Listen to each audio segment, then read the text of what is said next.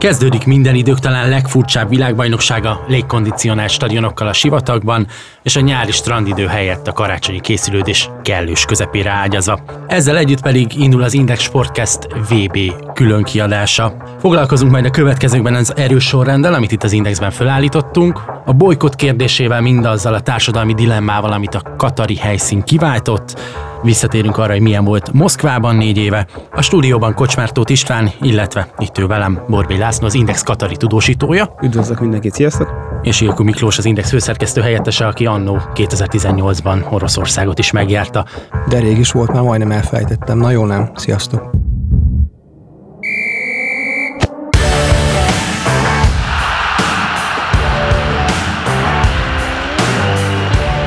VB Extra. A Sportcast különkiadása a legnagyobb foci ünnepről, nem csak rajongóknak. Több hír is megjelent arról, hogy kutatások szerint a brazilok a főesélyesek. Nem lövök le nagy poént, hogyha azt mondom, hogy nálunk is az élmezőnyben vannak. Megnézve egyébként 14-en állítottuk össze a listánkat, ezt a élmezőnyhöz haladva egyre jobban kicsit súlyozva jöttek ki a pontszámok, és valóban elég meggyőző fölénnyel a brazilok lettek az elsők, megelőzve a dél-amerikai riválisokat, Argentinát. Megnézve egyébként így az oddszokat, a fogadóirodák oddsait, nagyjából hasonlókat várnak. Egy-egy helyen van egy minimális eltérés, de ahogy néztem, a mi 14 szerkesztői listánk összegzéséből összeállított lista, az nagyjából azért fedi azokat az oddsokat is, amiket a világon a bookmakerek várnak, úgyhogy szerintem egy bőven reálisat sikerült így összeállítanunk. 3 ülünk itt, tegye fel a kezét az, aki a brazilokat tette az első helyre. Remek, mindkét úr föltette velem szemben, ez egy ilyen irányított kérdésnek is beillett. Miki, mi szól szerinted a brazilok mellett? Elég sok minden. Legfőképp és elsősorban a keretnek a mélysége. Nagyon sok olyan futballista van, aki az elmúlt 1-2 évben emelkedett ki, és olyan formában lendült, ami a top játékosok közé emeli őket világszinten.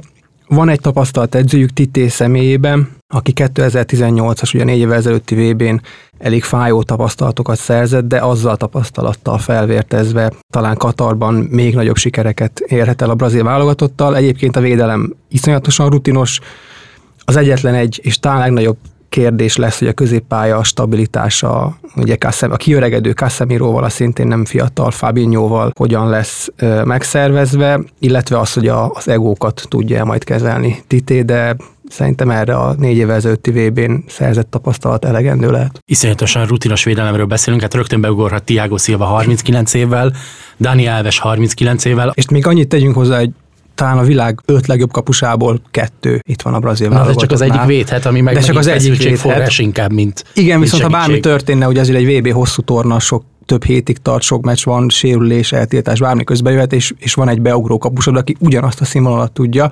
Ez a luxus azért nem minden válogatottnál van meg, valljuk be, sőt, nagyon-nagyon kevés válogatottnál van meg a 32-ből. Tényleg az, hogy van előttük egy nagyon-nagyon stabil védelem, az kulcsfontosságú lehet. Ugye azt érdemes elmondani a brazilokkal kapcsolatban, ha már a védelmet boncolgatjuk, hogy 17 selejtezőt játszottak, ugye a dél-amerikai zónában, 17 mérkőzésen 5 gólt kaptak a brazilok. Ez több, mint beszédes.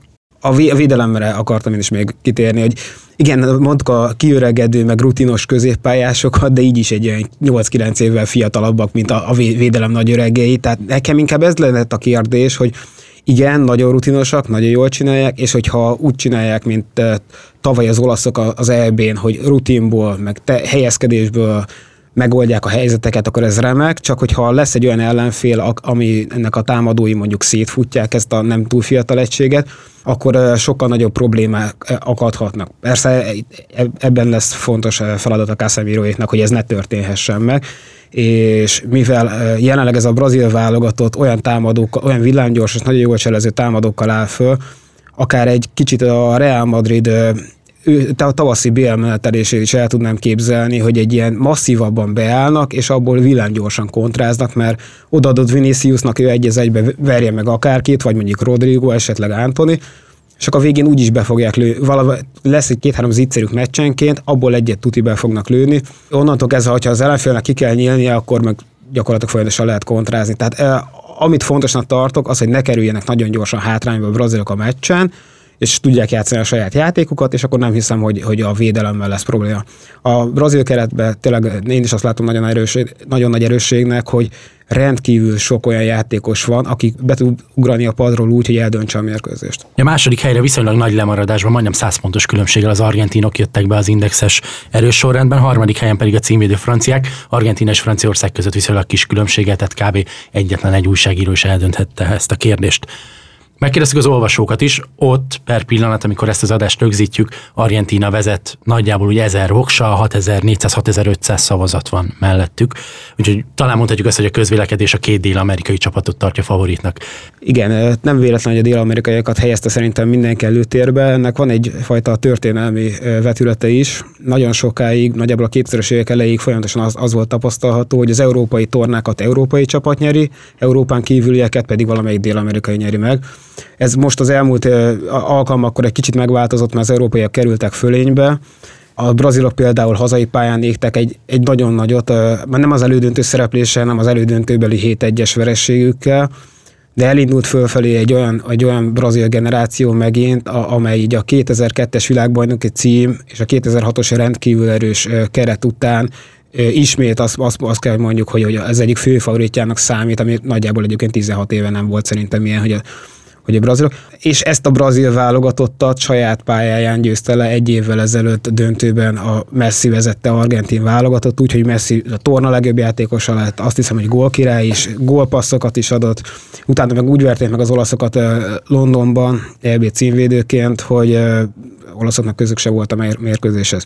Tehát az argentinoknál nagyon jó gondolatot hallottam az elmúlt napokban, hogy igen, Messi viszont lehet, hogy pont ez az erősség, hogy most nincsenek olyan Agüerok, nincsenek olyan sztárok, akikre azt mondod, hogy ez is el tud dönteni, ez is el tud, viszont nagyon, nagyon masszív csapat, nagyon nagy egységet tudnak felmutatni a pályán, ami viszont lehet, hogy sokkal erősebb lesz. Messi meg egy meccsen bárki jelentheti a különbséget. Egyébként meg a Rodrigo de Paul. Valóban Messinek ez az utolsó esélye, az utolsó VB-je is.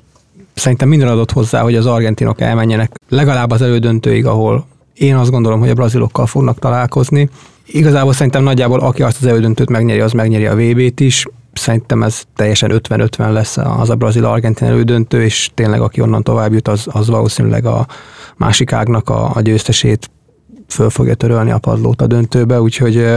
Egy angol, egy német, egy spanyol, hogyha jön az alsó ágról, ők is felmosoronynak? Nyilván egy picit azért túloztam ebben, ahogy túlzás maga az egész katari rendezés is, erről majd ugye később fogunk beszélni.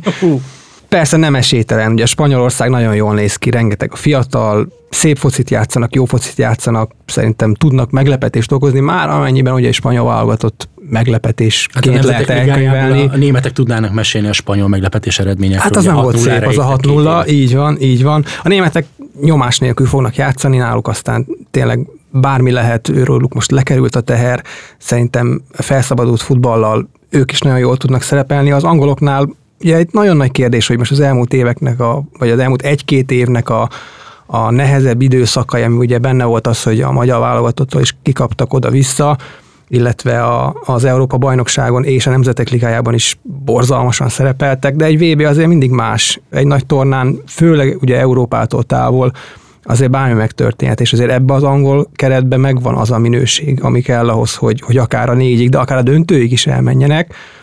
Kérdés lesz az, hogy Southgate hogyan fog tudni meccselni, hogyan fogja tudni a taktikát összerakni, és hogy ne sérüljön meg kulcsember. Mert azért valljuk be őszintén, ha mondjuk Harry Kane megsérül, akkor azért nem ugyanolyan lesz az angolok sansza, mint mondjuk vele együtt. Nem véletlenül úgy, hogy az angol, német, spanyol 3-ast kérdeztem, mert ugye nálunk ők jöttek a dobogósok után, a címvédő franciák mögött. Az olvasói voksokban viszont az angolok pokolien le vannak maradva, tehát hogy a 10 felsorolt csapatból ők végeztek a legutolsó helyen. Unszimpátia, mindenki ennyire gyengének tartja őket azután, hogy Wolverhamptonban 4-0-ra verte a magyar válogatott Gareth Southgate együttesét, vagy mi a fene? Laci? Szerintem nagyjából mindegyik, amiket felsoroltál. Itthon van egy elképesztő módon vett hergelés így szerintem az angol válogatott ellen sajtóban, meg sajtón kívül is sajnos sok helyen, ami alapján azt látom én is, hogy ha az angolok szóba kerülnek, akkor már alapból ellenségesen. De mire gondolsz? Tehát, hogy mondjuk a Premier League térdelő gesztusa, vagy mi az, ami ezt például indikátorként kiváltja? A magyarországi mérkőzés, amely kapcsán ugye kaptunk zártkapus mérkőzést, már az egész felvezetése is olyan volt a mi selejtezőnknek is, hogy úgy jönnek, hogy jönnek az angolok, és akkor most ezek itt most meg olyan a mi kultúránkba bele akarnak taposni páros lábbal, és akkor ebből az egészből egy olyan ellenséges hangulatot sikerült csinálni, hogy már a meccs előtt egyértelmű volt számomra, hogy itt lesz balhé, és sajnos a Sterling gólja után lett is, ami azzal együtt, hogy persze nem a hazai közönség előtt kell ünnepelni a gólt, még akkor sem, hogyha egy halott ismerős előtt akarunk tisztelegni, akkor is nyilvánvalóan olyan jeleneteket hoztak, amikkel. Az a baj, hogy ezt meg az angolok fújták fel ezt követően, úgyhogy egy ilyen borzasztó ellenséges hangulat került elő, ami szerintem egyáltalán nem jó, de most ne is erről beszéljünk. Nagyon sokan tartják az angol válogatottat túlértékeltnek, túlárazottnak, amivel nyilvánvalóan van is igazság, hiszen a Premier League-ben játszójátékosok alapból egy ilyen másfélszeres összeggel indulnak, hogyha az értékeket nézzük. Erről is majd fogunk nyilván még beszélni egy kicsit később. Ami nagyon fontos nyilván az, hogy a legutóbbi esemény, amit láttuk őket a Nemzetek Ligájában, azt tapasztalhattuk, hogy gyakorlatilag gólt akcióból nem nagyon tudnak lőni, bárki legalább pariban van velük, mi ugye oda-vissza megvertük őket, kikaptak az olaszoktól is, és kiestek. Nyilvánvalóan ez egy olyan forma, ami nem túl bizakodásra ad okot. Nyilvánvalóan ott van a szövetségi kapitány személye is, a Southgate-tel kapcsolatban is fogunk majd nyilván még beszélgetni egy kicsit. Ugyanakkor azt hozzá kell tenni, hogy a mi csoportunkban, a Nemzetek Ligája csoportunkban 2 csapat vette gyakorlatilag komolyan a rendezvényt, amelyik nincs kint a világbajnokságon. Akik kint vannak a világbajnokságon és fő esélyesnek számítanak, Belgium, Anglia, Németország, Franciaország, a harmadik helynél nem nagyon érte senki jobbat. Lehet látni, hogy nekik ez egy ilyen felkészülési torna volt, és egy gyors visszacsatolás az előzőre, hogy igen, játékban egyébként szerintem is lehetett volna erősebb az angol válogatott, akár az EB-n is, de azért egy EB döntőt azért annyira pocsék szereplésnek nem feltétlenül mondanék. Nyilván a mutatott játék alapján nem feltétlenül volt a második legjobb erő tavaly. Volt itt az angolokkal kapcsolatban egy mondatod, ez a kulturális ellentétek és kulturális lenyomás, tanítani akarás szándéka. Tehát, hogyha valami a foci VB kapcsán a labdarúgás mellett még előtérbe kerül, ez pont a kulturális ütközés. Katar, a társadalmi berendezkedése, a mi világunkban talán, most rásütetem a PC címkével kezelt témákhoz való nagyon ellentétes hozzáállás. Hogy látjátok, ezt sikerül-e áthidalni? Ugye a FIFA-nak volt egy közleménye, amiben azt kérték, hogy mindenki a sporttal foglalkozzon, mellőzzük a politikát. Ehhez képest mondjuk látjuk, hogy a legnagyobb csapatok, az angolok megérkeztek a futball mindenkié, a szeretet mindenkié feliratú repülővel. Másik ügyletként meg mondjuk ott van Hugo Lloris, aki azt mondta, hogy ő egy futballista, lehet, hogy sokan követik őket a közösségi médiában, de ez nem jelenti azt, hogy neki kötelező megnyilvánulni társadalmi kérdésekben. Ő most inkább futballozna, aztán majd utána foglalkozunk társadalmi problémákkal, amik Katarban a mi nézőpontunk szerint, vagy európai nézőpont szerint megnyilvánulnak. Ketté lehet-e választani ezt a dolgot? Hát el lehet-e választani azt, hogy odaítélt a Nemzetközi Labdarúgó Szövetség egy VB rendezést egy olyan országnak, amelynek rengeteg pénze van, viszont nincs háttere, nincs futballkultúrája, nincs történelme. Télen rendezi a VB-t a rekkenő hőségbe, úgy, hogy megszakítja a legfontosabb bajnokságok, az európai bajnokságoknak a menetét, hiszen ugye szezon közben van ez a világbajnokság a megszokott nyári időponttól eltérően. Lehet-e úgy külön kezelni ezt a kérdést, hogy folyamatosan arról jöttek az elmúlt 12 évben a híradások, hogy az emberi jogokat a földbe tiporták Katarban, úgy épültek a stadionok, és úgy zajlottak a munkálatok Katarban, hogy gyakorlatilag fogva tartották a munkásokat, akik egyébként bevándorlók voltak, és egyes riportok szerint nagyjából 6500-an vesztették életüket a 12 évnyi építés alatt. El tudjátok képzelni, hogy 6500-an meghaltak? Úgy, hogy tegyük hozzá, hogy a FIFA azt mondja, hogy ők hivatalosan 3 esetről tudnak. Én láttam, most pont ma olvastam egy hivatalos közleményt a szervezőktől, ők 37 esetről tudnak. Nem nyilván a 3 vagy a 6500 és szomorú, a 37 között nagyon markáns a különbség, de szerintem valahol a 2 között lehet a megoldás, de még egyszer mondom, a fő kérdés az, hogy ketté lehet-e választani azt, hogy odaítélni egy olyan országnak a világbajnokság rendezését, amely, hát mondjuk úgy, hogy olyan háttérrel rendelkezik, és olyan a kiválasztási folyamat, mint utólag kiderült, azért nem volt teljesen tiszta, Ugye 5 évvel később robbant ki a botrány, ugye Sepp Blatter FIFA elnök ugye azóta már le is mondott, és azóta perlekedik. Azóta fel is mentették. Egy 22 fős végrehajtó bizottság ítélte oda, ugye a másik pályázó az Egyesült Államok volt, 14-8 volt a Katar aránya, amivel megnyerte ezt a szavazást. A 22 főből egyébként 3 azóta meghalt. Na mindegy, bele lehetne bevenni hosszasan. A lényeg, hogy tudjuk mindannyian, hogy mi a háttere ennek. Szerintem nem lehet ezt ketté választani. Az emberi jogoknak a földbe tiprása az egész egyszerűen egy olyan súlyos társadalmi felelősség, amit nem lehet elválasztani, és sajnos azt kell mondanom, hogy ez a tény önmagában, ez a sportot, magát a futballt, és a világbajnokságnak azt a fajta pátoszát, meg azt a fajta várakozását, ami örömmel tölti el az embereket, azt nálam elég jelentősen beárnyékolja, és szerintem ez a nemzetközi megélés is. Nézzük a dolog másik oldalát, egy picit ördögügyvédjeként. Azt mondod, hogy egy olyan ország kapta, akinek úgy igazán nincs futballmúltja. Egy olyan ország, ami mellett egyedül azt szólhat maximum, hogy jó sok pénzt tudtak előteremteni. Ennek az állításnak az első fele a 2010-es dél-afrikai világbajnokságra is elmondható. Ahol pontosan tudtuk, hogy burjánzik a bűnnek minden formája, nem elképzelhetetlen, hogy a turistákat 2-ével, 3-asával majd kifosztják a fegyveres utcai harcosok, és ennek ellenére megkapták. Ott az volt a hivatalos kommunikáció a FIFA részéről, hogy ők azt szeretnék, hogyha Afrika felzárkózását tudnák segíteni egy olyan rendezvénnyel, ami egyfelől infrastrukturális fejlődést hoz magával, másfelől pedig még több gyereket esetleg a futball irányába terel. Ez Katarra nem lehet igaz? Az, hogy kapnak egy olyan világbajnokságot, ami rájuk tereli a figyelmet, odavisz egy csomó külföldi tőkést, egy csomó külföldi embert, akiknek a példája, a hozzáállása majd elősegít egy társadalmi nyitottságot, ami lehet, hogy nem a mi életünkben, de mondjuk 50 év múlva, 100 év múlva egy másik folyamatban tetőzik, amivel mondjuk elindítják abba az irányba őket, ahol mi nyugat-európaiak, vagy éppenséggel amerikaiak gondolják, hogy tartaniuk kéne társadalmilag.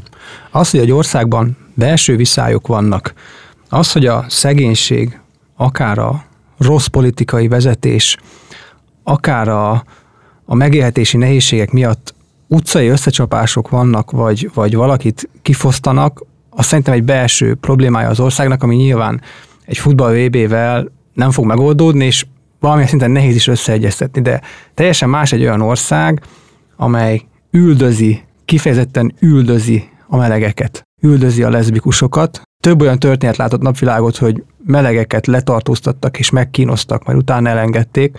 Bevándorló munkásokat gyakorlatilag fogva tartottak, erre van is egy arab kifejezés, a kafala, ami azt jelenti, hogy valakinek a védelmezése. Persze ezt ugye hallgatóinknak mondom, hogy ezt idézőjelbe kell tenni, ezt a védelmezést, mert az arab értelmezés szerint ez azt jelenti, hogy egy munkás, aki általában ugye bevándorló, hiszen ugye a arab országokban az arabok maguk ugye általában ugye a pénzt adják, a piszkos munkát nem ők végzik el.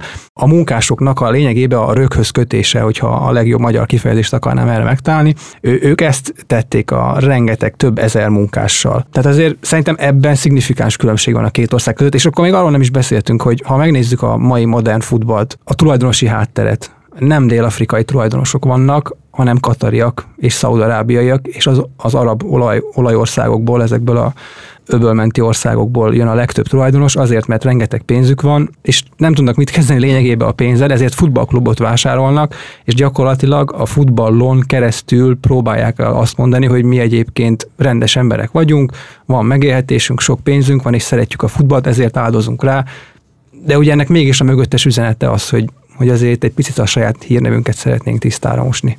Megvan a másik oldala is. Ugye szintén hír a VB start előtt, hogy például az egyik nagy brit sörmárka kikiáltotta magát a katari foci VB antiszponzorának, pont ezzel a felütéssel, hogy volt már Moszkva, itt van Katar, megvárjuk Észak-Koreát és Fenyant, mint VB helyszín, ők nem szeretnék. De ez most nem visszás, mert közben a VB-t ugyanúgy vetíteni fogják a pubjaikban, és igazából ugyanúgy csak a reklámot fogták meg. Kicsit az az érzésem ezzel kapcsolatban, mint amit a világon sok helyen látunk a politikában. Van egy vélemény, ami viszonylag sok embernek a hangja, hát vagy az enyém, vagy nem, de felhasználom arra, hogy egy kis népszerűségre tegyek szert. Hát ez egyértelműen egy haszonszerző akció, tök jó ötlet, aki ezt kitalálta, bárcsak én lennék ilyen kreatív. És az üzenet? Lesz Észak-Koreában foci VB 10 év múlva? Nem 10 év múlva, mert az nem osztható 4-jel, de érted a belátható jövőben? Észak-Korea azért sokkal totalitáriusabb és sokkal erősebb, szigorúbb diktatúra. ugye gyakorlatilag a sajtó sem tud tudósítani, és nagyon szigorú kontroll alatt van a média, tehát gyakorlatilag nem is tudjuk, hogy mi történik Észak-Koreában. Azért Katar ettől egy picit visszább helyezkedik el, ha lehet így fogalmazni. Úgyhogy szerintem Észak-Korea egyike azon országoknak, amelyekben hát nagyon meglepődnék, ha ott világbajnokság lenne. Ha lenne, akkor viszont jelentkeznék elsőként, hogy menjek tudósítani. Mint ahogyan, nem tudom, hogy elsőként jelentkeztél annak idején Moszkvára és Oroszországra. Az egy nagyon durva VB volt? Az egy nagyon jó VB volt. A pályán látottak miatt, vagy úgy körítésében? A pályán látottak miatt is, bár szerintem ugyanaz jellemezte a 4 évvel ezelőtti futball VB-t, a körülmények picit mondjuk jobbak voltak, mint ami az idei világbajnokságot fogja, hogy a játékosok iszonyatosan ki voltak zsigerelve, iszonyú volt a fáradtság, és ez érződött is a játékon, és most, hogy szezon közben rendezünk egy világbajnokságot, ez most szerintem hatványozottabban vissza fog ütni. Egyrészt azért, mert tényleg iszonyúan ki vannak facsarva a játékosok, ugye kupasorozatok, bajnokságok, európai kupák, tehát egy szezonban 50-60 meccs az bőven benne van mindenki lábába, most ugye ennek a felénél járunk, és ugye nem volt idő felkészülni, tehát azért egy világbajnokságra fölkészülni nagyjából egy hete volt mindenkinek, ez mondanom sem kell, hogy ez nem elegendő, hiszen azért a válogatottak eleve viszonylag ritkán találkoznak évközben, tehát keveset vannak együtt, így egy taktikát kidolgozni, sőt több taktikát, hiszen ugye minden csapatnak több taktikája van, egy ilyen nagy torna előtt azt nagyon-nagyon nehéz. Itt cseng a fülemben még a 2016-os labdarúgó Európa-bajnokság előtt Ben Stork, az akkori magyar szövetségi kapitány állítása, aki azt mondta, hogy azért lehetünk mi majd sikeresek, mert 1 hónapot készültünk együtt. Hát ehhez képest ez az 1 hét, ez tényleg drámaian kevésnek tűnik. Laci, te inkább itt szép csendben bólogattál, amiből a hallgatók nem kaphattak olyan sokat, úgyhogy mennyiben értesz egyet azzal, hogy ez a VB hasonlíthat az oroszra? Nyilvánvalóan nagyon nagy problémát okoz a Covid miatti halasztások kezelése, tehát alapból az Európa-bajnokság és csúszott előtte a Bajnokok Ligája. Az egész futballvilág próbálja utolérni magát egy olyan menetrendbe, ami alapvetően borzalmasan túlterhelt. Bocs, de itt végre utolérhettük volna magunkat. Mindenki. Kiegyenesedett volna a nap. Én pont erre gondolok, hogy szerintem nem tudtuk volna utolérni magunkat, mert az előző Európa-bajnokság miatt alapból csúszással kellett indítani a bajnokságokat, és éppen, hogy vége lett, jöhetett volna a VB. Szerintem az még egy sokkal kifacsartabb helyzet lett volna, akkor is, ha nem Katarban rendezték volna, ahol ugye nem lehetett volna megrendezni ilyen körülmények között. Gondolok itt arra, hogy 40 fok lett volna, nem pedig egy ilyen 28-25, ami várható lesz majd november-decemberben, hanem, hogy látszott azért most is. Tényleg nem szeretném elvenni a magyar válogatott teljesítményét, de azért látszott, hogy amikor megittek az angolok júniusban, 30 fokba, 60 tétmeccs után, hogy nekik ez aztán a világon semennyire nem volt szükséges, és ez egy nemzetek ligája volt. Egy VB-n sem biztos, hogy sokkal épületesebb látványt nyújtottak volna a legnagyobb csapatok, mert egyszerűen erre a nyárra szerintem már olyan szinten terítődtek volna, hogy nem lehetett volna megrendezni. Én pont ezért gondolnám egyébként jobbnak az, hogy most itt télen van a rendezés, mert most szezon közben vannak, nem egy szezon végén. A szezon előtt volt azért lehetőségük kicsit feltöltődni, és egy szezon közben még lendületbe letolt világbajnokságot szerintem egy kicsit jobban lehet kezelni, mint amikor már 60 meccs után próbálod csinálni. Tehát most effektíve csak a 30 meccsel a lábadban kell hozni, ami szerintem azért pozitív lehet. Nyilván vannak az, hogy ebben az időszakban már inkább otthon szoktak lenni, főleg a vége felé a játékosok, az egy másik fajta lelkiállapotot hoz, pláne az, hogy mennyire nehéz lesz majd a tavasz azoknak, akik sokáig elmennek, de hát az majd a tavaszi BL-nek a hátránya lesz szerintem kevésbé a mostani VB-nek. Visszatérnék még egy gondolat elég az oroszországi világbajnokságra, mégiscsak, ami bennem maradt. Ugye a jelen politikai helyzet, illetve háborús helyzet miatt azért nehéz adekvát választ adni az előző kérdésedre, de ha lecsupaszítjuk a történetet, és csak a világbajnokságról beszélünk, akkor egyébként tényleg egy nagyon jó világbajnokság volt. Az oroszok iszonyatosan kitettek magukért, és most még egyszer hangsúlyozom, hogy vegyük le a köntöst, a aktuálpolitikai és a háborús események jelentette köntöst, azt vegyük le erről, tehát csak a világbajnokságról beszélünk, ami 4 évvel ezelőtt volt. Remekül megrendezték, tényleg éreztem folyamatosan azt, hogy én itt egy szeretett és egy várt vendég vagyok, akinek ők meg akarnak adni mindent. Nagyon rendben voltak az önkéntesek is, nagyon rendben volt az, ahogyan irányították az embereket. Értem ez alatt mondjuk a kitáblázást, a felfestést, az iránymutatást, amit kaptunk. A stadionok, igazából minden elkészült időben, minden építkezési infrastruktúra, amit megígértek. Összességében egyébként egy nagyon-nagyon jó világbajnokság volt a 4 évvel ezelőtti. Én azt gondolom, hogy színvonalában is voltak egyébként nagyon jó meccsek, maga a döntő az például kiváló volt, úgyhogy én nagyon sok és nagyon jó élménnyel tértem haza. Átszervezés, meg kihívás azért bőven van az utazással, ugye Laci? Te miket tapasztaltál, és mire készülsz? Gondolom nagy sörözésekre nem. Igen, ez kevésbé szerepel a terveim között, hát alapvetően kihívásokkal teli volt. Ahhoz, hogy belépj az országba, kell egy úgynevezett HiACard-ot csinálni. Azt aránylag gyorsan egy hét után el is fogadták nekem, utána jött egy áthúzás, hogy ezt mégsem fogadják el, mert a képen szereplő, az arc arányom nem volt megfelelő az általuk elvárthoz képest. Hogy képzeljem el, ez a HiACard, ez olyan, mint az amerikaiaknál a vízum? Egyfajta vízumnak, igen, tehát anélkül az országban nem mehetsz be, hogy egy ilyen HiACard-ot megcsináljál. Ezen rajta van a születési időd, a útlevélszámod, a lejárata az útlevelednek, van rólad egy fénykép, akkor intézzünk egy szállást, mert Katarban nem lehet úgy menni, hogy megyek, és akkor ott majd valamelyik szállodába megszállok, és akkor az úgy tök jó lesz, hanem előre le kell jelenteni, hogy minden éjszakára, amit ott töltesz, van szállásod. Anélkül például nem lehet bemenni az országba. Ezt én egy magyar úriembernél intéztem el végül, nála leszek, ő fogja segíteni a dolgaimat, nagyon sok hasznos információval látott el, amit így utólag is köszönök. Ezen kívül már tényleg csak ilyen apróságok vannak, mint hogy PCR-tesztet kell csinálnom. És a kedvenc pillanatom az volt, amiben lehet, hogy már kicsit bele is kopaszodtam, amikor mindez megvolt, és akkor mondtuk neked, hogy jó, de Laci, te majd vlogolsz nekünk. Ezt majd az Index olvasói, nézői követhetik. Hát ahhoz kell jó hang. Vigyél magaddal a mikrofont, vigyél magaddal a gimbalt. És jött a felkiáltás, hogy ho-ho, még ezeket is le kellett volna egyeztetni. Kérik végső soron a mikrofonról is a sorszámot?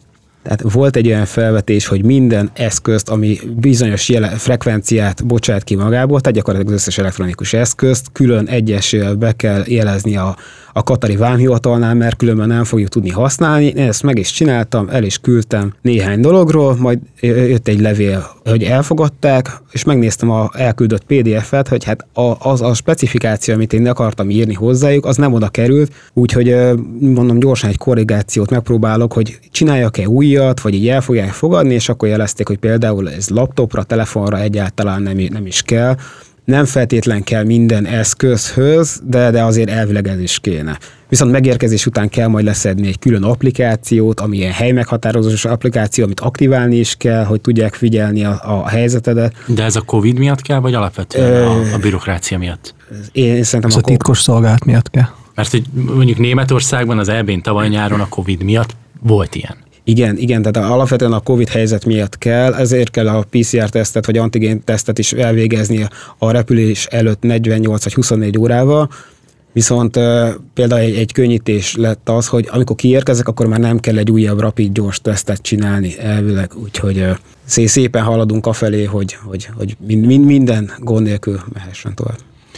Nézlek téged, és azért néha ebben a bürokráciás birkózásban úgy elkedvetlenedsz, vagy hát lefelé vigyen a szád, akár most is ahogyan mesélsz róla, de hát mégiscsak életed élménye. Ráadásul egy olyan VB-re jutsz, Miki, neked nem tudom, Oroszországban 3 naponta, 4 naponta, hogy jöttek össze a meccsek, ott 6000 kilométert volt olyan, hogy kellett utazni.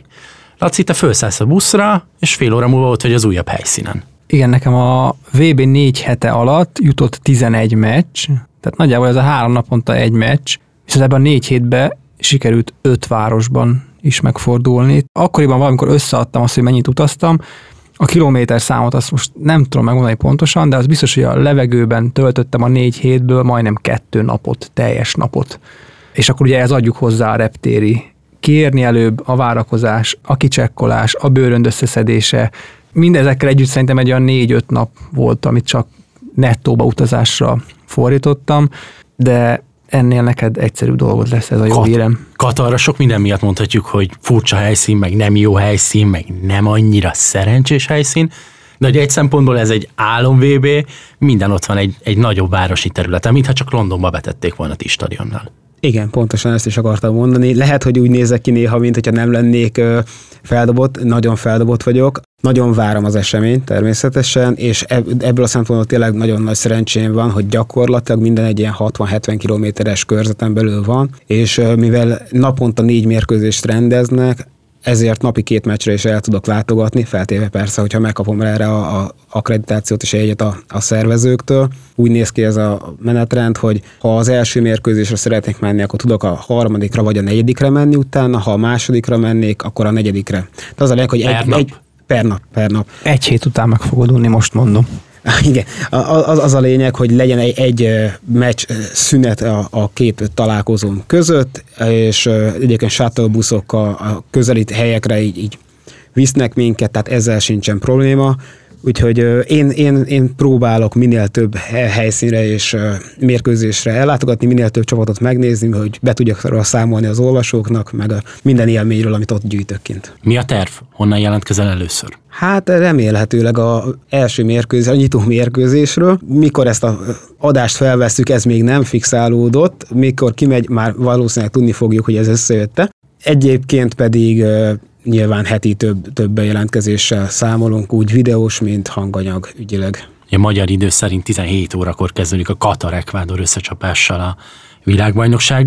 Egy valamit áruljál nekem, a meccsek összeállításánál mi volt a taktika? Inkább belemegyünk a nagy rangadókba és vállazunk a világ 1000 újságírójával azért a 100, 200, 500 helyért, amit adott stadion biztosítani tud egy újságíróknak, vagy inkább az underdog meccsek, amire lehet, hogy csak 30 újságíró kíváncsi a helyszínen az adott ország, az adott résztvevők mellett, de azok tutira legyenek meg a programban.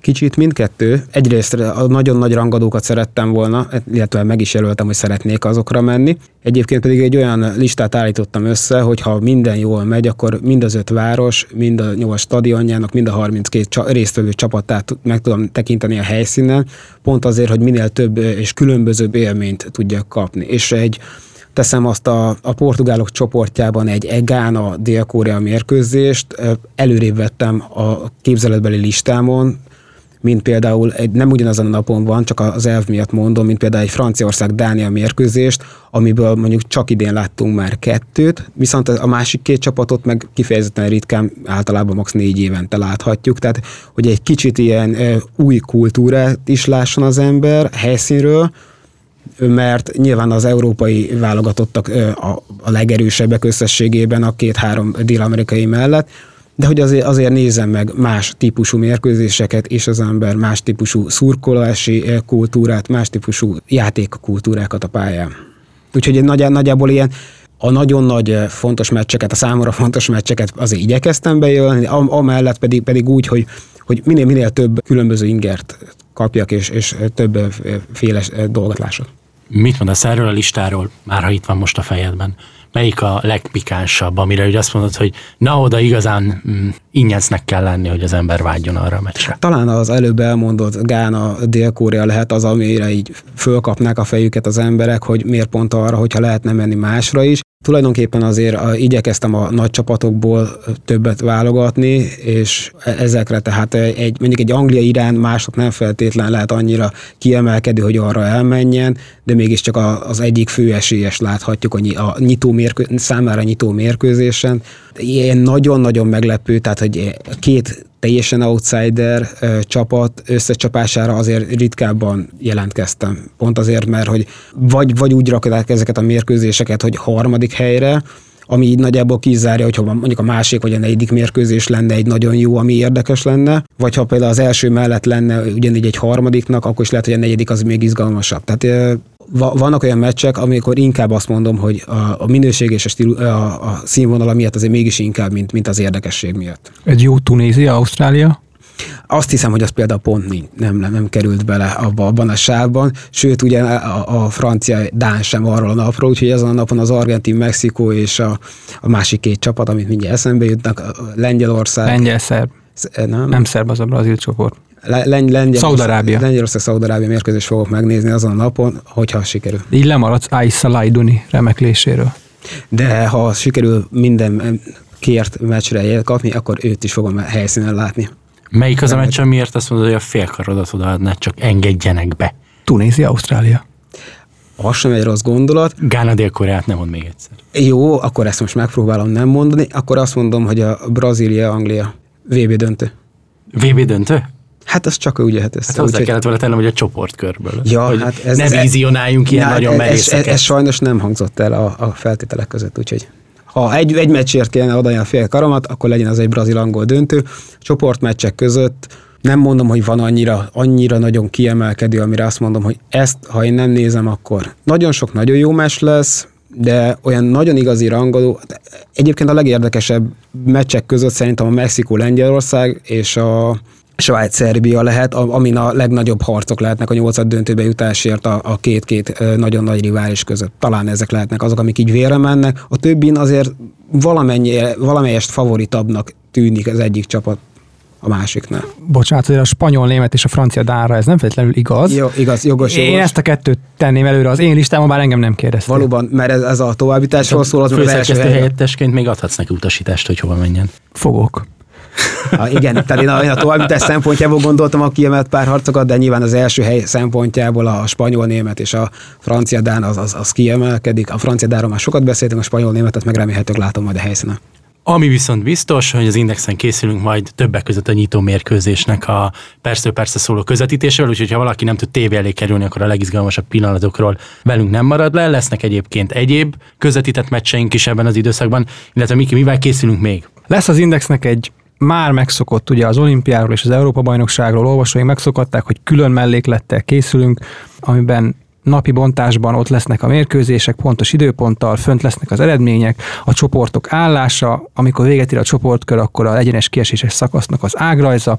Egyébként írunk röviden a csapatokról, bemutatjuk őket, a játékos keretek is fönt lesznek, a stadionokat is meg tudják nálunk tekinteni, illetve egy kis VB történelem az eddigi tornákról, és mindemellett napi élő hírfolyammal szórakoztatjuk a nagy érdeműt, úgyhogy érdemes velünk tartani a következő 4 hétben. És lehet majd játszani is velünk, és csodálni Laci arcát majd a vlogokban. Előre is elnézést kérek. Sportcast VB Extra epizóddal legközelebb november 23-án jelentkezünk. Jönnek majd hozzánk válogatott játékosok. Laci, téged el kell, hogy engedjünk ugye Katarba, úgyhogy muszáj volt válogatott futballistákkal helyettesíteni. Szakértők, olyan közéleti szereplők, akik így vagy úgy, de kötődnek a sporthoz. Erről majd idejében a következő előttünk álló 1 hónapban mindig lehullik a lepel. A mikrofonoknál Borbély Lászlót, katari tudósítónkat hallhatták, Ilko Miklóst, az Index főszerkesztő helyettesét. Külön köszönjük a közreműködést, és mindenkinek a figyelmet. Találkozunk legközelebb.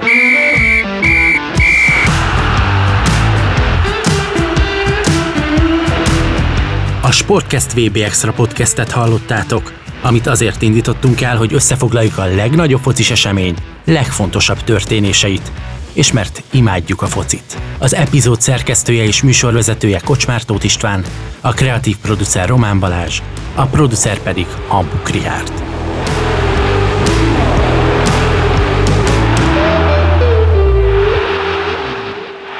Béton Produkció. A műsor a Béton partnere.